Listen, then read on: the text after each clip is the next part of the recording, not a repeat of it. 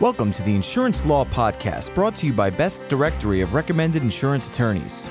Welcome to the Insurance Law Podcast, the broadcast about timely and important legal issues affecting the insurance industry. I'm John Zuba, Managing Editor of Best's Directory of Recommended Insurance Attorneys.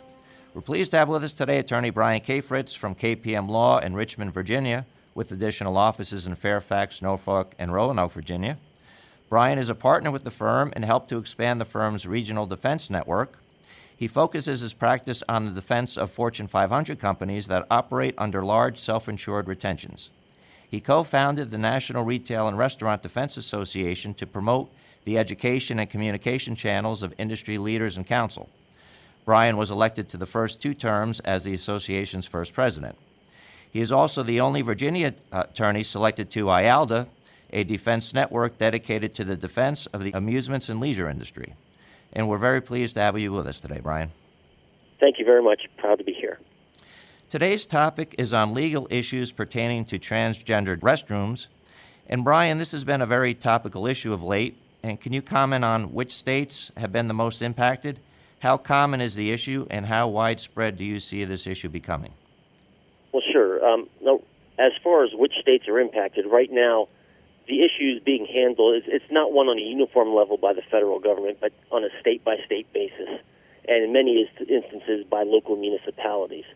So every state is having its own unique twist or view on it.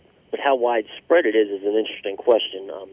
Obviously, transgenders have been around for a long time, and they live in every state, so the issue is going to touch everyone no matter where they live. Moreover, as social acceptance evolves and the numbers are growing and medical technology changes, we're finding this to be a more and more pervasive situation. But I also think that with that growth in social acceptance, there's also some social resistance. And there have been a lot of studies done to understand how widespread the issue really is, and there are a lot of analytics to help us understand how it's rising up in the workplace.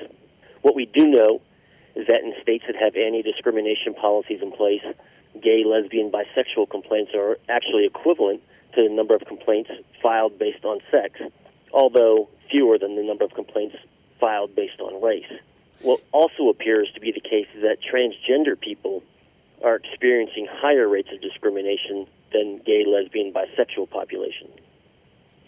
There was a recent survey of transgender and gender nonconforming people conducted by the National Center of Transgender Equality, and it found that 90% of respondents experienced harassment, mistreatment, or discrimination on the job, or took actions like hiding who they are to avoid it. In comparison, there have been a review of studies conducted by the Williams Institute in 2007, and that found that transgender people experienced employment discrimination at a rate from 15 to 57%. So what we do know is it's going on everywhere, and what's happening, in response to that, laws have been offered up to legislatures of the different states, and that's what's kind of caused this recent reaction. You mentioned that recently the Fourth Circuit issued a ruling on transgender restrooms in Virginia. How broad was that ruling, and how does that impact the current state of the law on that topic? Well, it was an interesting opinion, and it's really kind of a narrow ruling, but it's a very important ruling because it was the first time that the federal courts had looked at the issue.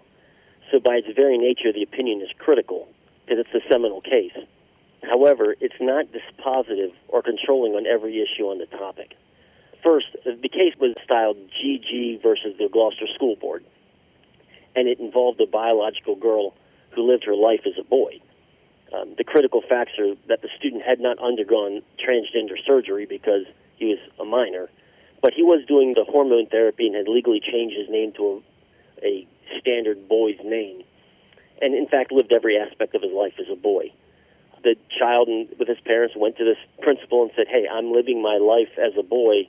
I want to use the male restrooms, locker rooms, and the school was on board with that. But they ultimately rescinded that decision and decided to restrict the boy and require him to go to the restroom in his biological gender restroom, the women's room. And that change in the policy is what resulted in the lawsuit being filed. So when we look at that case, GG sued for an injunction of that policy and sued under two theories, Title IX and the Equal Protection Clause. Now, the Fourth Circuit's ruling never discussed the Equal Protection Clause because the district court never based its ruling on that at the trial level. and instead it focuses entirely on the district court's dismissal of the Title IX claim and the denial of the injunction. So by its very nature, because it's only a Title IX case, that limits the impact of the ruling. Now, Title IX is part of the series and systems of laws that deal with gender equality in the schools and buildings receiving federal funding. So the ruling from the Fourth Circuit does not necessarily dictate policy and doesn't make laws requiring certain actions by private businesses, so there's always that limitation. But you want to keep in mind it's a pretty well-reasoned opinion, and it gives some insight into how courts may interpret this issue as the legal problems expand. But I guess just as important as what the ruling did say, and the ruling was is that the boy would be allowed to use the boys' restroom, we need to keep in mind what the court did not do, because that tells us a lot about how this ruling is going to impact the issue. The Fourth Circuit was very clear that they're not in the business of politics or setting social agendas. The Fourth Circuit ruling was technically that because the regulations surrounding Title IX only consider the dichotomous analysis of gender identification, such as male or female, the law of Title IX and its regulations were vague as to transgenders. So they said that because of that vagueness, they have to look to the Department of Education and their interpretation of those regulations. Well, the Department of Education is currently comprised of Obama appointees who maintain the current president's agenda. And the Fourth Circuit said, we're not here to say one way or the other what it should be, but right now, because of the vagueness, the current department is saying this is what it should be. If the Department of Education decides to change its position, that's going to be the ruling. So it's interesting that the courts are simply saying, we're not going to set the agenda. That's up to the politics of the day. And in this particular situation of Title IX and the regulations, until those laws are changed, the Department of Education's interpretation is what's going to control it. Now, a two-pronged question, Brian. Where do you see the law heading, and how will the ruling impact the day-to-day operations of retail entities, restaurants, and other property-owned establishments?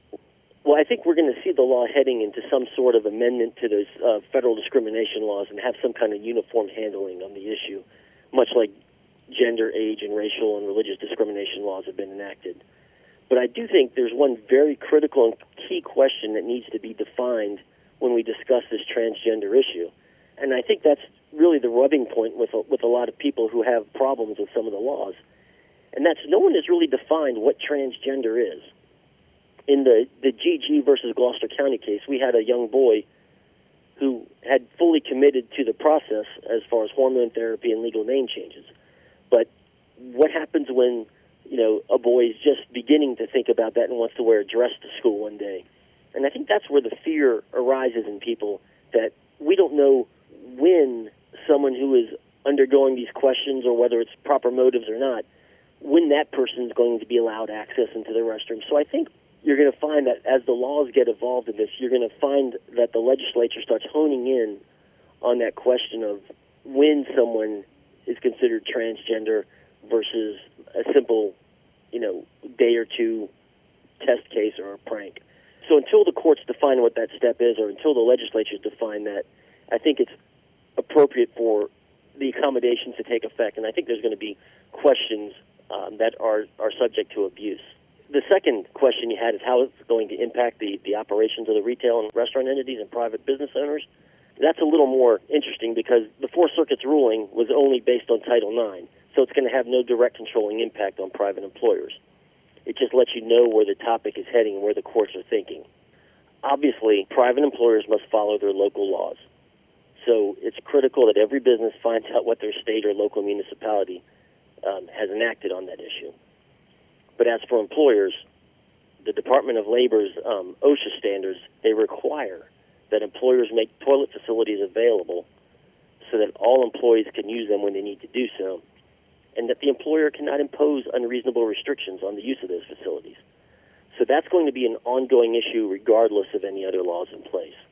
In addition, I think that you're going to see that regular training of employees to condition them to have a culture of respect of others in the workplace, just like they now do with sexual harassment and discrimination. I think those are going to start working their way into the everyday mainstream business training guidelines. To that end, I think we also need to see more training in the customer service arena, because it's likely that transgender customers are going to be encountered and maybe even more so than employees, depending on how tightly knit or how small the employee force is. And the irony of it is, I think we probably all dealt with transgender persons many times and never even knew it.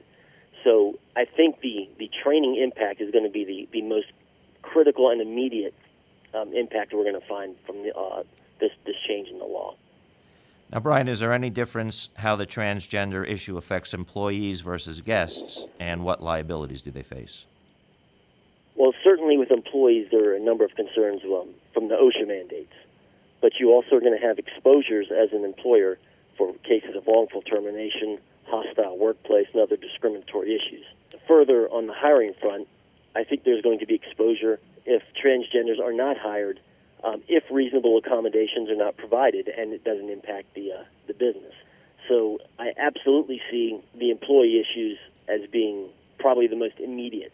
As for customers, the Equal Protection Clause, which was not addressed in the GG case, allows the federal government to intervene against state discrimination, but it doesn't inhibit private discrimination. So companies, private companies, are left to make their own decisions, but they do risk public outcry. And it seems that the mobilization of these kinds of movements with social media are getting easier and stronger all the time. So it's going to affect everything that we're doing, but I don't believe that as it's currently set, the legal framework is going to be an inhibitor for any private company to do exactly what they want to do at this time. And Brian, how will insurance companies potentially be impacted, and what should they be made aware of? Well, the civil arena allows attorneys to come up with creative applications of legal doctrines all the time. And the longer that the situation exists, the more different avenues that are going to be tried. Certainly, CGL policies that cover slander, defamation, assaults, or other discrimination actions they're likely going to be implicated.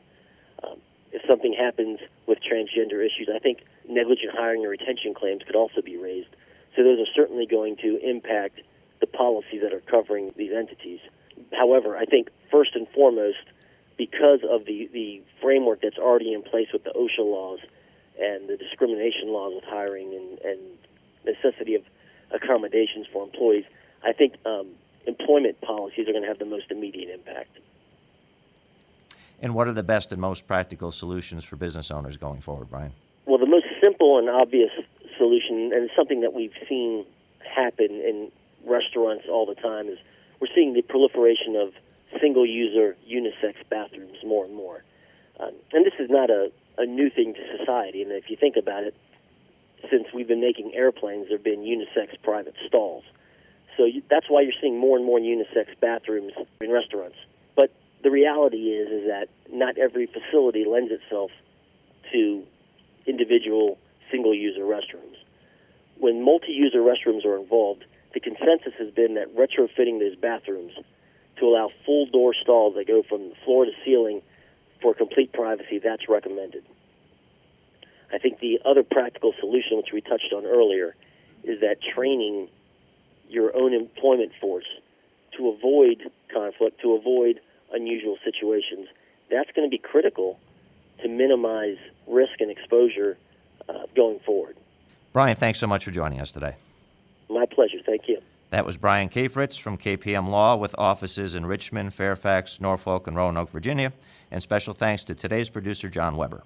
And thank you all for joining us for the Insurance Law Podcast. To subscribe to this audio program, go to iTunes or our webpage, www.ambest.com/directories. If you have any suggestions for a future topic regarding an insurance law case or issue, please email us at lawpodcast@ambest.com. I'm John Zuba, and now this message. Best's directory of recommended insurance attorneys is used by decision makers at insurance companies responsible for selecting legal counsel and representation. The printed directory is distributed annually to insurance companies, non-insurance companies, third-party administrators, and corporate counsel around the world, and the online edition is accessible throughout the year. Your listing in Best's directory of recommended insurance attorneys is the most effective way to ensure that thousands of potential clients have access to your outstanding credentials. Here's why you should be listed in the #1 insurance Insurance Attorney Reference. Your firm's credentials will be listed in our comprehensive reference guide, which is made available to thousands of insurance professionals globally, both in print and online. AM Best listees are recognized as the most qualified in their field to represent the unique needs of insurance companies. Key decision makers rely on the directory to take the guesswork out of their selection process. They know that only the best are listed, those firms with a proven track record of excellence who are recommended by their insurance industry clients. And remember, one low rate guarantees year-long visibility for your firm. We invite you to use our web application process to apply for a listing today. With our reasonable rates and broad exposure, there's no more effective way to get the attention of the insurance industry. For more information about Best's Directory of Recommended Insurance Attorneys, visit www.insuranceattorneysearch.com.